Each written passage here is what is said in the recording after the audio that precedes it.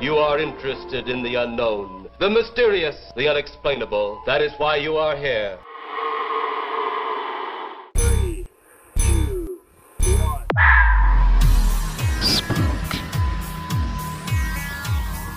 We are gathered here as advisors, as scientists. The kind of place we expect a ghost to like to wander around. Hey, we all know that we're going to die, baby. I'll help you. I'm something of a witch. Hargy there, mateys. Welcome to Mission Spooky. I'm your Captain JC. With me today, the Queen of the Seas, Kiki, and our local cryptid enthusiast, Cord. It hurts so much. First of all, JC, thank you so much for doing pirate voice again. I know it hurts. It does. But it's what the things we do for this ridiculous podcast. This is going to be episode 81. It's kind of a weird episode. We're going to smoosh a couple things together in this episode. So smoosh. Because each one alone doesn't really constitute an entire episode, but yet they're both important to our pirate narrative. And I would qualify this episode as a lot of horrors of humanity. Things that humans have done to each other that suck. Yes, the real spooky things of the world. Other people. Exactly. Like, so I hate how sad that is. So again, is like with Thomas too, not so much of hauntings or anything, but more history based. This is historical, but we're going to talk about some terrible things that people do to each other and some horrible fucking people. Yeah, that didn't get what they deserved, and that sucks. Oh wait, so we're talking about the Finding Bigfoot cast? I see. I did some shade there. See what I did? Is I shit on the fine. I like it. We can. Criminy. Yeah. We have had a request from one of our Patreon supporters that we should just do fun episodes just for Patreon on making fun of Finding Bigfoot episodes, one after another. You got Dude, it. I'm in. And I said, I'm not. Okay, so what we could do is we review an episode a week. Yeah, I don't even necessarily want to make fun of the show. I think it'd be funny to just watch and then just talk about it, because I feel like if I watch and don't talk about it, it's gonna upset me way more than if I was doing it for content. Same. I'm just gonna watch Djibouti Dubs doing it, and Djibouti Dubs over and over again. It's such a good episode. It's so funny. It's fucking top-notch entertainment, right there. Actually, Djibouti Dubs in general is like top-notch entertainment. Hey, it's your girl Kathy. What's up, motherfuckers? Back with another Rick. Yeah. So go watch Djibouti Dubs on YouTube. It's totally worth it. I made my husband watch all of the Kathy ones. Yeah. So a little bit of lightheartedness there before we get into the shit. So when we get back from a word from our wonderful sponsor, we will be discussing 3 pirates who will wind up being very integral to the final pirate heist and the Battle of Beachy Head, which has a lot to do with the final pirate we will be discussing. Welcome back, you landlubbers. You didn't think I'd do it with the voice, did you? Hey. You might have also been thinking that Cord didn't have a joke for us, but what you got? Hey guys. Hi, Cord. You ready for a real humdinger? No. I just want to state that Cord does not run these past us before, so we are going to be live reacting to this shitty. You ready for a real knee slapper? Just your laugh. What did the pirate say when he found his wooden leg in the freezer? I don't like this. Shiver me timbers! Oh boy. I hate my life. I think that Cord has finally crossed over into JC territory officially. Possibly worse. This is the worst joke I've ever found in my life. That's what you said about the last one. Yeah, that I found this one. This is pretty horrible. He keeps I one-upping know. himself. Which, I mean, I appreciate because it's like, have your dreams. Fulfill your dreams. I appreciate it. It's like Chumbawamba said way back in the day. You get knocked down, get back up again. Thank you, Chumbawamba. Chumbawamba, a great British rock band from 1982. They just recently disbanded in 2012. I say recently, but whatever. Aw. In my world, it's recent. Perfect segue into talking about the English Royal Navy. Oh, so anyway, I guess the takeaway here is that Chumbawamba looks like, according to what I'm reading, is from the Lancashire area. So that's kind of cool because that's like where my ancestors are from. And recently found out doing this research that one of my ancestors is kind of responsible for all this bullshit. Because, Oops. yeah. So according to a genealogist from England, when my cousin went to England to do in-depth genealogical research, we discovered that we are, in fact, about 95% sure that we are distant relatives of Sir Wolstenholme. Yeah, he was a founder of the East India Company and the Virginia Company. Boo. So I'm, as far as that side of my family goes, we're only third generation in America from England. We have not been here that long. Like this, the roots of the Wolstenholme family is where my direct ancestors are from. Sir John was part of the ancestral line that moved south into London. So this is why they're like, yeah, we're pretty sure. You know, you can claim that. You can say that you're a distant ancestor of Sir John because that is actually in his biography. It says that he is from an, quote, ancient family line from Lancashire. That's where we're originally from. So I was like, that's pretty freaking cool. So that was fun to find out. He also did a couple of other really funny things and reading about an ancient ancestor and then laughing and going, yep, I know why I am the way I am. Yeah. Yep. It's always been that way. Probably. Yeah. Yeah. Also 100% like if I was living in this time period that we're about to talk about, I would be 1,000% sure that I would definitely be a royalist. I would be working for the crown and getting those goddamn taxes. Fuck Oliver Cromwell. That's Damn. yes, that's what I'm saying. Now, I'm also though disappointed because Cord, you had said before when we were talking about the Royal Navy, and it's always had, like, I think for us growing up and reading our history books and being taught the history. Wait, you guys know how to read? Yeah, okay. I said me and him. Yes, I left you out of it. Gotta sneak it in there. I know. Yeah, we have this. We have World War II, I think, very specifically in our heads about how fantastic the British Navy was. We have this like vision of them always being 100% perfect. Right. Yeah, committing genocide across the world. Yeah. Yeah. The only people that I really ever heard of that were up to snuff with the British Navy was Spanish Armada. Mm. That's the only one I really ever hear of that's like, oh yeah, these guys will beat your ass. Even though the French were like totally doing the same exact thing. Yeah. You only ever really hear of British and Spanish, so. And Dutch. Yeah. See, what happened was things changed and things got worse. Things were really going well and then things got bad. And I'm here to talk about the bad part. And I think it's interesting because I try very hard not to put things in a modern perspective, but yet, man, I'm reading this going, oh man, this is exactly what we're dealing with now when it comes to just corporate America. I know that there's always going to be a case of what I'm about to talk about, like here and there within our own armed forces, but honestly, I think it's pretty fair.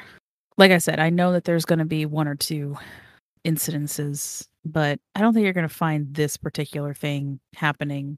So first, I'm going to talk about some problems with the Royal Navy that lead to a lot of battles getting lost, I think. And then we're going to talk about specifically the Battle of Beachy Head and how that's going to affect a lot of our pirates going forward. And then we're going to talk about 3 men in particular who also may have had some misgivings, especially after this loss.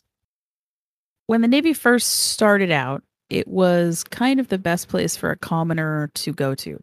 You could enter the Royal Navy and you could work your way up the ranks as long as you were working hard. The American dream. Right. As long as you're working hard, right, and listening and paying attention, pass your exams, fantastic. The opportunity was there. And the best part was that you could sort of go from being a quote just a commoner to having a little bit more clout, right? Because you're now an officer in the Royal Navy. Yeah.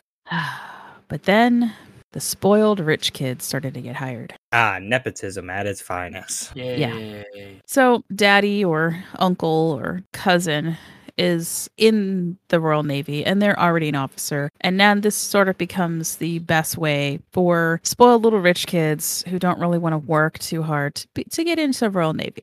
Well, who are they going to be taking orders from most of the time? Their own family. Well, commoners who are above them. The commoner who's worked his way up. I see where this is going. Yeah. So now spoiled little rich kid tells mommy and daddy that I don't want to have to take orders from so-and-so because he ain't nothing but a scrub. He's a peasant. Exactly.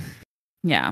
So over time, this is going to cause a breakdown in the command structure because, because of their name, their last name, they don't want to have to actually put the work in that everybody else has. They may get extra stuff that the other guys don't get who've actually worked their ass off to get where they are. The problem becomes compounded when the Navy doesn't pay the people for doing the jobs they're doing. Oh, that's a terrible idea. And this is coming at maybe the worst time because you're starting up King William's War, as it's called by the American colonies. So we have to have press gangs because nobody really wants to join the Navy. You probably heard rumors by this time that the rich kids get all the good stuff and you're not really going to make a name for yourself in the Navy anymore if you're a commoner, and you're not going to get paid either. So, good luck with that. That would be enough for me to be like, I don't need to join the military. Yeah, right? So you don't get paid. I'm out. So what is a recruiter going to say to somebody like, oh, England desperately needs you to fight. Okay, well, how much am I going to get paid? How's my family going to live? We'll figure that out later. Yeah. Good question. Have you ever heard of a Camaro? What? Oh, that's what they were doing when I was of enlisting age. They just offered people Camaros or Dodge Chargers or, whatever those fancy cars are. What? When I was of enlisting age, about to turn 18, recruiters would call me and they'd literally be like, you could get like a Dodge Charger or whatever the fuck car. It was a big thing. Okay. All right. So I take back what I said about our military because, I never heard of that. Well, I can tell you that my nephew just recently got called by a recruiter because it's, he's becoming of enlistment age, and that was not offered to him. So maybe that was just a very specific. It's like a big thing from that time period. It happened a lot. That's really funny. Huh. Anyway, good to know. Hey, if you're ex-military and that's how you got in it because you were promised a car, let us know because I'm very curious now. Anywho, they can't really recruit. And that's where we get the press gangs involved. Now, we mentioned these guys earlier, and JC, you thought it was just a gang of journalists. And as it should be. As it should be, yes. But they're pretty fucking terrible people. See, this is one of those horrors of humanity because I think that you have to be a total piece of shit in order to even be in a press gang. But let's face it, you're either in the press gang or you're being pressed by the press gang. Did we elaborate at all what a press gang was? Not that yes. I don't know, but okay. Yeah, and I'll say it again here. So basically, it's often called a press gang, but most of the time this was like a singular individual in part of the said gang would go to, one of the nicer taverns per se. Like it happened in London. But it could happen in any of the other towns as well. And they go to the nicer tavern and they might single out a dude who's probably drinking by himself, maybe, right? And he starts making friends with that guy. And he's like, hey, man, how about I buy you a round? How about I buy you 6 or 7 rounds? How about we just completely get plastered tonight, even though I'm a total stranger? And then when that poor guy would wake up the next morning, he would be on a boat. Hey. That's how desperate they became. But it was really their own fault. If you're gonna screw over commoners and not give them their just rewards and not elevate them like you should because they've worked hard to get there, but you're going to take some rich kid and put him in charge because of his last name or because of, his father's a duke or earl, well, then nobody's going to want to work for you. No, I disagree. It's just nobody wants to work anymore these days. I know where you're going with this, and we're not going to politicize it. Just no one wants to work, Kiki. There's definitely nothing corporations or jobs have ever done wrong, and it's incredibly sad how relatable this exact story is to current events. You've never sounded more American than you just did. I do what I can. I'm dying. I'm dying right now. I had to mute myself because I was laughing so hard. Okay. Yeah. So JC's totally joking, but anyway. I hope so. Yeah. Yes, I am. Right. Well, and see, it's so funny because it feels like it does go all the way back. This is like this late 1600s, and yeah, we're having to deal with buttholes who are like, what's wrong with the commoners? They just want to work these days. I mean, I understand that like they got totally fucked over for their position, but they should still work. I mean, it's for England. They should just do it for England, right? In fact, isn't that what's happening with the current like English railways? Like they're trying to go on strike, and the government's like, no, you're not allowed. You have to keep working because we need you, but we're not going to pay you more or meet any of your demands. Just keep working. We're going to make it illegal for you to go on strike. Work until you die. That's my plan. It's everybody's plan because right now that's the only options that are being given to us, unless, of course, we turn to other avenues like thievery. Yeah, but then you're still working until you die. Yeah, but it's a lot more fun, and that's what I'm about to talk about. Oh, okay, segue, got it. Well, you have to figure that at this point, there are going to be a lot of people going, why do I want to work for England again? What am I getting out of it? Oh, nothing. Okay. Maybe I'll do something different. Maybe I'll just be a privateer.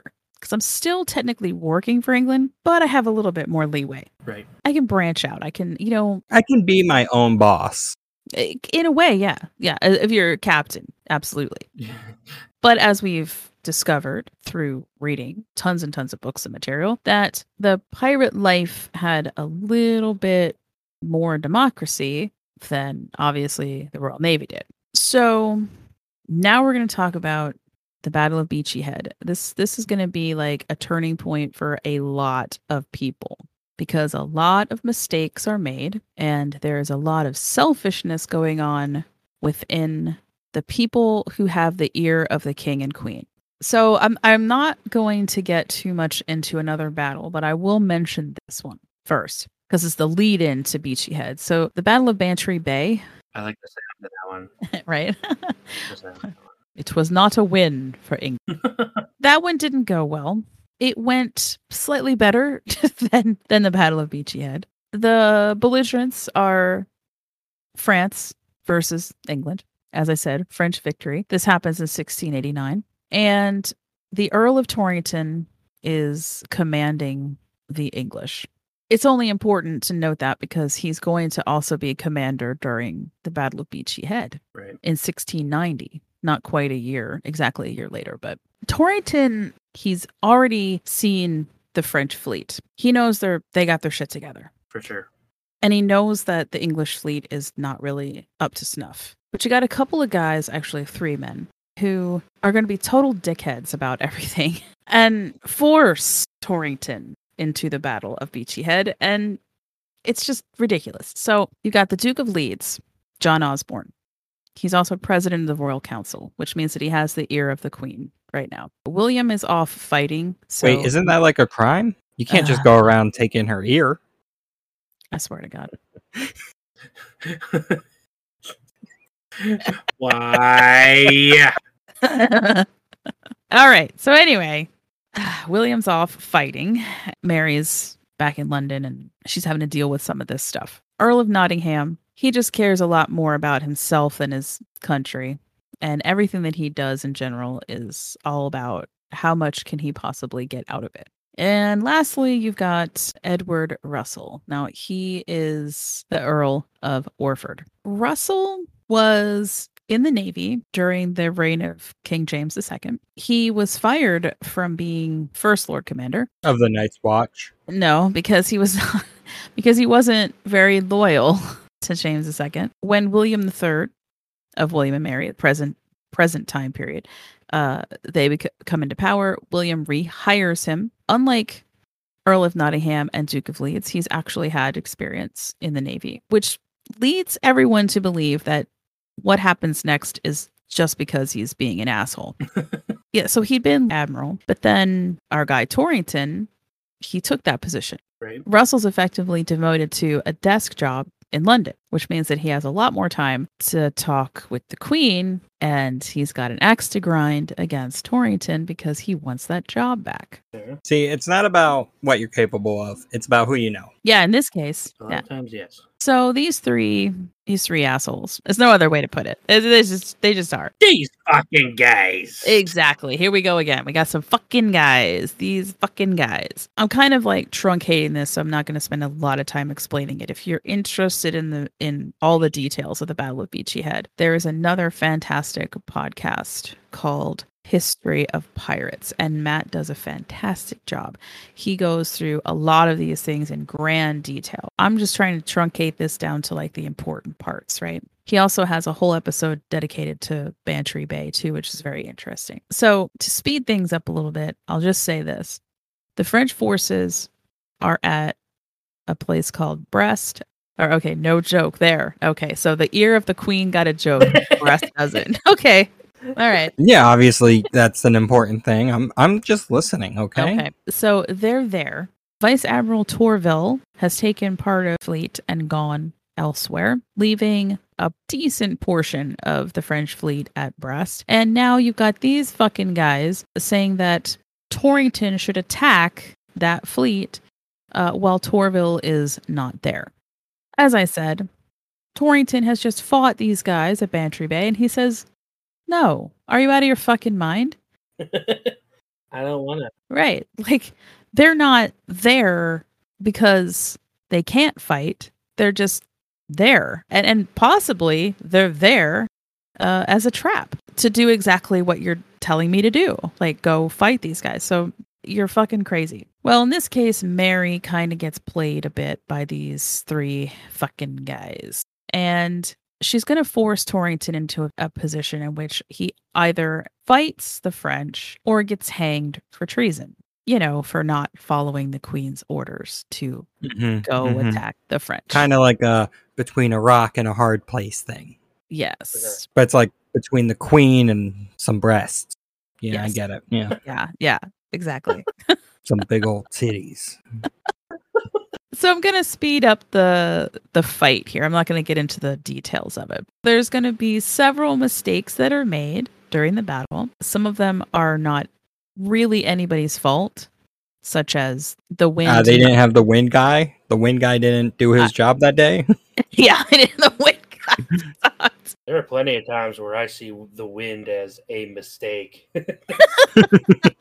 Yeah, it knocks a few of the ships off course. The captains of those ships just have, especially one in particular, has a very bad time trying to course correct, and then they do, and then they wind up taking a huge hit from the French, and then it's a disastrous mess. So the sad part is that originally Torrington's looking at this like, we're all gonna die. This is gonna be so bad. There's no way that we're gonna win this. Wait a minute, we might actually win this fight. We're not doing too bad. Fuck, nope, we're fucking losing. Never mind. Fuck, goddamn wind, motherfucker, right? Like it was probably exactly I want Torrington to be exactly like that. On his ship, just being like, yes, we can do. Fuck. Okay, nope. We're all gonna die again. Sorry, guys. I'm sorry. I'm gonna take a break though before we get to the really bad part. The actual loss. And I haven't really said up until this very moment who the pirate is that's going to be like the end pirate of this particular story arc. And that's a man that maybe a lot of people don't know, named Henry Avery. Hey. Sometimes he goes by Henry Avery. Yeah, buddy. He is at this battle. He is serving with Torrington on the main battleship that's in the center line. And he is the master's mate. And that's because he also fought at Bantry Bay. So right now, Henry Avery is going through a second loss. And he's on the main ship that's now surrounded by the French. And it's this point. It's at this point he knew he fucked up. Yeah. And it's at this point that Torrington also says, we need to retreat. Interesting part is that Vice Admiral Tourville of the French fleet did not pursue them when they retreated. Tourville's going to get in trouble for this with his French counterparts, but nothing happens to him. He gets yelled out about it, and he's like, whatever, And the reason that Tourville gets yelled at and doesn't pursue is because remember how I said he wasn't supposed to be there? Yeah, he fucking showed up. So Torrington was not incorrect. He knew this was like an attempt to get them to fight. Loss for the English, not a good look. Torrington gets court-martialed for his performance at the Battle of Beachy Head. Also not a good look. All three of the fucking guys involved in the conspiracy testified against Torrington. He winds up getting acquitted, but he also lost his job. Oof. Which is exactly what Russell wanted. Edward Russell, right? He wanted him to get demoted so that Russell could then be re-promoted. All of these three men, these selfish men, get what they want, but at the great cost to the English Navy. Because that's two major losses in a row. The second one being one that was forced. And now you have a whole bunch of people going, I don't think I fucking want to work for these assholes anymore. And that also included privateers as well. They start just being like, nope. Nah, we'd rather live. Well, not only that, but why are we trying to protect this place? Because, imagine being Henry Avery. He's on the ship with Torrington twice. He's probably heard the ridiculous allegations against his captain, which, some came out before the court-martial. Like, these three guys were saying, like, oh, you're a coward, or, oh, you're still in with second, or, you're a traitor. You don't want to fight the French, blah, blah, blah. And then you see your captain be like, no, I'm not a coward, and I'll do what I have to do. I'll try to make this work. Right. Maybe you admire him for that, but then after this court-martial and him losing his job, are you going to fucking stay in the Navy? Hell no. Probably not, no. No. And that's exactly what Henry Avery does. He resigns. He resigns, and he's going to go on to be one of the greatest pirates of all time. Plot twist. Get it, boy. Okay, we're going to get to his story. And like I said, it's not just what Avery is thinking. Privateers everywhere are also thinking the same thing, including a man we just talked about, Thomas too, are starting to deliberate whether or not working for the crown is actually a good idea. Yeah, especially if this is how they're going to be treated. Yeah, I mean, it kind of sounds like the dude actually tried, and everybody was like, "Nah, fuck you." Yeah, I think that Torrington's story is one of the worst. But I'm also going to mention another dude. So you had men like Torrington here getting torn down and fired when they actually knew what the fuck they were doing. But then there's this guy, this fucking guy. This fucking guy. Fucking guy over here. Commodore Warren. Absolute fucking asshole. He was at the Battle of Beachy. Matt in History of Pirates podcast talks about this guy. I could not find the reference though for this, but I trust him. He's very, very thorough in his research, and this must be in a book somewhere. He would, he doesn't make shit up. Right. And it's funny because I found out about him well after I already read about Battle of Beachy Head. I had no idea that he was there. And that's he had apparently broken the line at some point because he had decided that he had an in and that he could go attack a French ship and that he could win against that particular ship. And he wanted his fortune and glory. And he did it at the cost of the rest of the ships. This fucking guy. I was like, damn. Does he get reprimanded for his terrible, selfish performance at the battle? Obviously, yes. I know how these stories always end, Kiki, and yes. He's a Commodore. Absolutely, right? Like he should 110,000% lose his job over this, right? Because he's not one of the guys who, and like I said, I didn't get into all the logistics of it because some people may not be that interested in all of the little finer details. But there is a captain who, like I said, the wind he just gets fucked, and he tries to correct it, and really no one blames him though for what happened. Not even Torrington, I think, really didn't blame him for it. This guy. He actually fucking fucks shit up on purpose, full well knowing that he's fucking over everyone else in this battle to get something that he wanted. Wow. No, he doesn't get court-martialed. No, because the time now, the Royal Navy, they just start to promote total dickheads like this guy. They continually give him bigger and better ships. And I mean continually. He didn't, it would have been great. Maybe he just died like, a year after the Battle of Beachy. But no. He gets promoted again and again until he finally, this particular story is going to go on the books for a different pirate that we may talk about because this pirate is also from the Northeast. But we have absolute evidence that he tortured and killed some of his own crew. Some of the crew is killed by his own hubris. He's just one of these guys who thinks he knows better about everything all the time, including, navigation. He essentially starves some of his men to death, and then he just outright fucking kills them. Like, just shoots them right there on the deck of the ship. Very cool dude. This guy sounds like a great guy. I like to imagine it started with a conversation like this. Like the first mate comes up to him and he's like, "Hey, Captain, the men, they have real low morale." Oh, well, who has like the lowest? Does somebody want to speak for them on their behalf? Like, let's bring these issues up. Let's talk about it. And then like the guy that scrubs the decks, he's like, "Well, sir," and he just pulls out his flintlock and blasts him in the fucking head. Anyone got low morale now? That's how I imagine this conversation. That's probably not really that far off. Yeah. That's bad. This guy's just the biggest asshole ever. And he does not ever get justice for any of the terrible things that he does to his men. And at one point you were wondering, well, couldn't the men just mutiny? Because it's, a lot of men versus him. But he'd have to have, the officers would have to be against him as well. And that didn't quite happen. And mutinies, when it comes to military, is not like the best idea.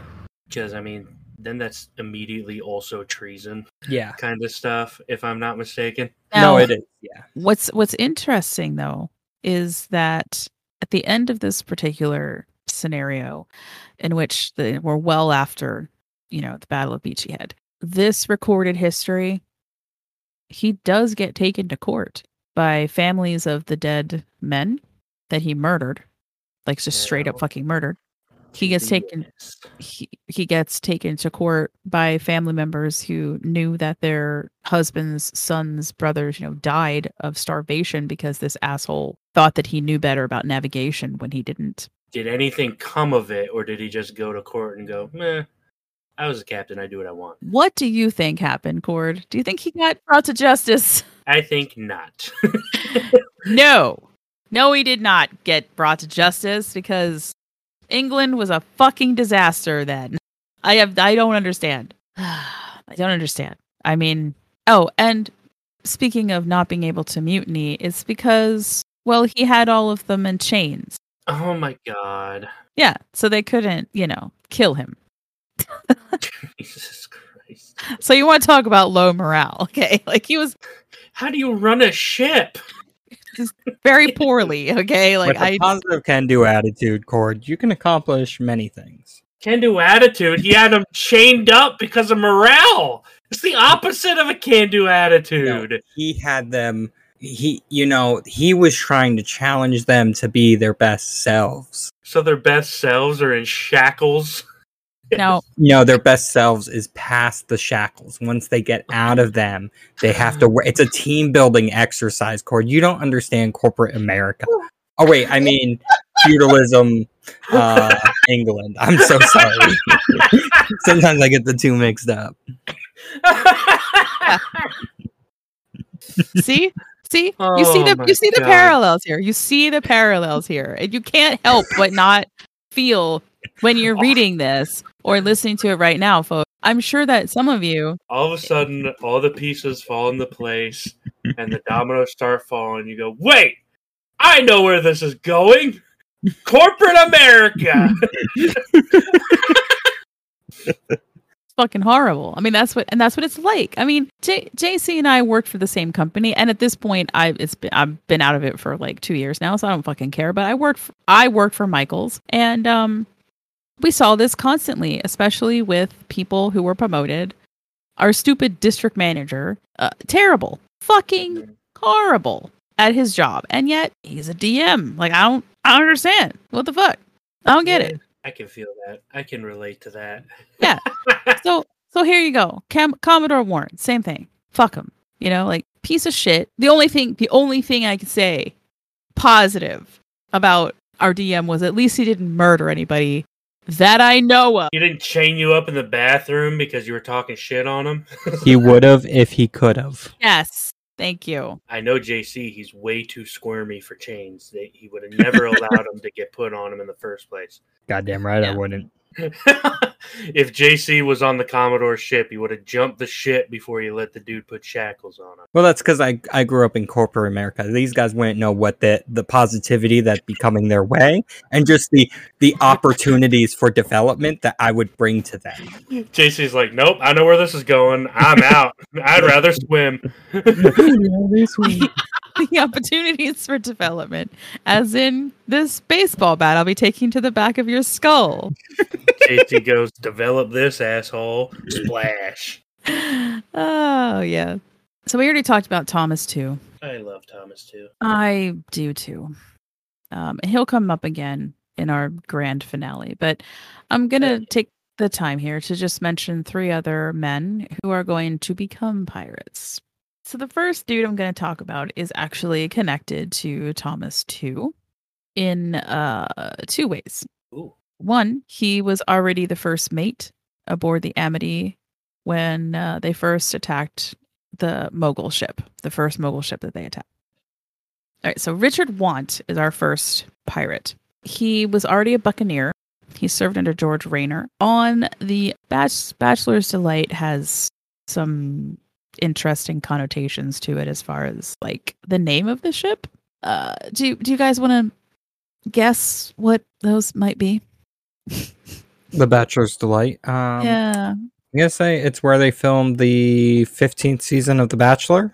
that would be better than what it's actually possibly about. So, Oh, well, bachelors are basically single guys. So a strip club, whorehouse, a whore boat, whores on boats, boats and hoes. we got there. We got We there. got there. It took me a little bit, but I got there. Oats and hoes. I'm going to guess that it's a reference to the sweat on your brow after a hard day's work. Bachelor's Delight, baby, yeah. I have to mention the name because it just, the first time I heard it, I did think like the non-threatening type thing was, oh, okay, well, they're all a bunch of pirate bachelors and they're out marauding and having fun, except they also do rape a lot of people. So, ew. No bueno. That's actually not a great name for a ship. So, not a whole lot of backstory about Richard other than like the important things that he does have this experience as a buccaneer already. He did wind up supposedly settling down in South Carolina and getting married, but he does become more associated with New England, and he is going to be one of the Rhode Island pirates. He also served as first mate on Thomas II's Amity during the mission that we talked about in Thomas II's episode. So Richard Want has tons of... So I just want to point out, and I've been wanting to say this, but like his name, if you put it like on a government document where you go like last name, first name, he wants Dick. That's what I'm saying. That's all I'm saying. I was leading up to that too, to be honest. Waiting for an opportunity to bring it out. Oh, okay, cool. See, I never need like an opportunity to bring a dick joke out. I just do. Anyway. So when he is going to join up, though, with other pirates, Richard Want is going to have his own ship. And that is going to be the 6-gun, 60-man Spanish brigantine named the Dolphin. Dude, I love that. What I think is really cool is that his ship gets fitted in Philadelphia. Philadelphia. Yeah, Philadelphia. Yeah. Was there like a Rocky montage where it's getting like fitted up? The Eye of the Tiger plays as they're loading cannons onto the ship. Yeah, for sure. They do the running up the stairs thing, but it's just like the short stairs to the upper deck. Actually, I started to imagine the boat sailing up the stairs. So either the governor of Pennsylvania gave him his commission. He's going to take the privateering commission to cover up his activities, which will obviously be pirating, because I've already told you that that's what's going to happen. Only slightly nefarious activity. Another Newport pirate, or another Rhode Island pirate, is going to be Joseph Farrow. Now, this one's a little strange because his ship is a bark named the Portsmouth Adventure. A Captain Bank was originally in charge of that ship, and he turns over his commission. The Portsmouth Adventure is going to be a 90-ton, 6-gun vessel with a crew of 60. Is that like a big boat? I don't know how big boats were at this time, but I feel like that's like not small. It's a bark. Like from a tree or Do from we a know? dog? Oh my god. Okay. Because I don't know what that is. That's fine. I believe it's BARQUE. It is. Something like that. KUE. Sometimes people do spell it just BARK. Really? Yeah. So a bark has 3 or more masts. So it's pretty damn big. Bigger than a sloop. One of the larger ones is 135 feet. All right, so it's a decent size. It's a decent size boat. Yeah. Especially for the time. Yeah, it ain't half bad. No, not at all. They're wanting to be faster. Ah, yes. Yeah. They need to outrun things. They need to be able to maneuver better. Okay. So lastly, we have Thomas Wake, and his ship, the Susanna, is outfitted in Boston. That's going to be a 100-ton, 10-gun, and 70-man, the Susanna. And he's sort of an interesting dude because he takes the amnesty for pirates that King James gave out. It was kind of like a general order, but ends up taking another privateering commission, to again eventually be pirates. So all 3 of these guys are kind of known as the Newport Pirates, or the Rhode Island pirate crew. And so there's not much else to talk about with them at this point until we get to the big score. And as I've already told you, that's going to be all of these guys plus Henry Every. And they're going to be the last of this particular story arc for these Pirates of New England. All right, so that's going to wrap it up for this particular episode. And our featured music today is from Horror House again. Scott has put out a very interesting goth ambient. It's pretty freaking cool. Interesting. What's it called? And the album is called La Pisadera. Ooh. The song that I chose off of this is called Ghost Oppression. Before I thought you said Ghost Depression. I was like, that is about the most gothic. That's probably the most goth fucking title I've ever heard for a song. It's just Ghost Depression. That's great. I'm going to tell Scott. Scott, if you're listening, Ghost Depression should be the remix of Ghost Oppression. There you go. But make it like a really happy, joyous to be alive song, just to fuck with people. I love it. But right now, Ghost Oppression from Horror House. And when we get back, Spooky Squad news.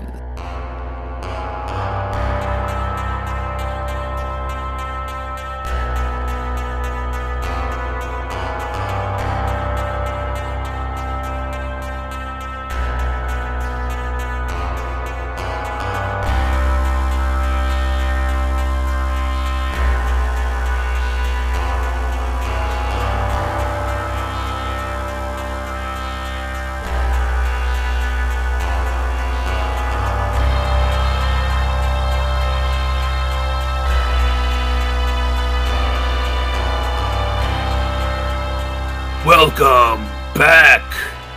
So I'm sorry. Did fucking YouTube just literally recommend own podcasts to me to listen to? Really? Yeah. Fantastic. Thanks, YouTube. Jackass. Oh man, it recommended our Tommy Knock with Brennan to me. Like, thanks. Yeah, I made it. Yeah, you're right. It's fucking good. Yeah, I do think everyone should listen to it. Yeah, absolutely. Hey, so perfect segue. YouTube. Yeah, go follow us on. We don't talk about YouTube. I should rewatch that movie. That'd be good. I have yet to see it. I'm so mad. It's good. I'm sure everybody loves it. My child is going through Disney films right now. He started with Pinocchio. Oh, they're doing a retelling of that? Yeah, I know, live action. Yeah. Yeah. Okay, so Hard pass. follow us on YouTube, even if you don't listen to it. If you already listened to the pod, but it just helps get more people to listen to the podcast through Exposure. another means. Yes, and it's just a very simple, just follow it. Also, we're coming up on year 3, and we have been discussing like what the heck can we do specifically for YouTube to make that a little bit more interesting. So maybe by the end of the 3rd year, we'll have this all. I don't know. Yeah. We're also on all the platforms: Facebook, Twitter. Follow us on Instagram. It's good stuff. Twitter's mostly me talking about how much I fucking hate the world right now. You have you put up gardening stuff, or is that TikTok? TikTok and Instagram is more of the gardening and nature. A little bit witchy stuff too. You can sign up for our Patreon. We have $1, $3, $5. $1 gets you a shout out on the podcast and some archive material. And $3 level gets you access to some special episodes that we put up just for you guys. And also the art cards and the stat blocks for whenever we do Chord versus Cryptid. We have those creatures, use them, print them off, and play them. And the $5 level, we'll have some cool stuff at some point for $5. But we have some people who just want us to keep doing the podcast, and we appreciate it. It does get you access to our special Patreon Discord that we have set up. So the future is there. I've talked about that in the last episode. A lot of it just has to do with scheduling conflicts now with the group of people that we have. So they're happy to give us the $5 a month, and knowing that it eventually will have something set up where more people can participate in that $5 level. So love you guys. We are technically right now part of the Blind Knowledge Entertainment community. Yeah. There's live streamers, there's YouTube artists, there's podcasters, a little bit of everything. So I think collectively all of us who are involved have said that of an entertainment community than a podcast network. I just want to mention a couple of the podcasts that are actually part of this community. Manic Pixie Weirdo. That's effing weird, which I've mentioned before. There's the Nerdy Nomicron. It's not exactly what you think. Cron, spelled CHRON as in chronic. Yeah. Cult Film Companion is awesome. Gruesome Twosome Movie Reviewsome. Fun. And some of the same crossover from that podcast does Sweet and Sour Nuggy podcast, which is cute and uplifting, and I love those guys. I love our gals, I say. And there's a few more. Some of them are on hiatus, so just keep a lookout for that. And there is a website set up, it's blindknowledge.com, and we're on there. So just like I said, a fun group of people to be involved with. All right, so taking us out again is going to be Horror House with the song Ghost Oppression. And as always, stay spooky and don't die. But if you do, contact us. If you could, I want you to send your nephew, give him a letter, right?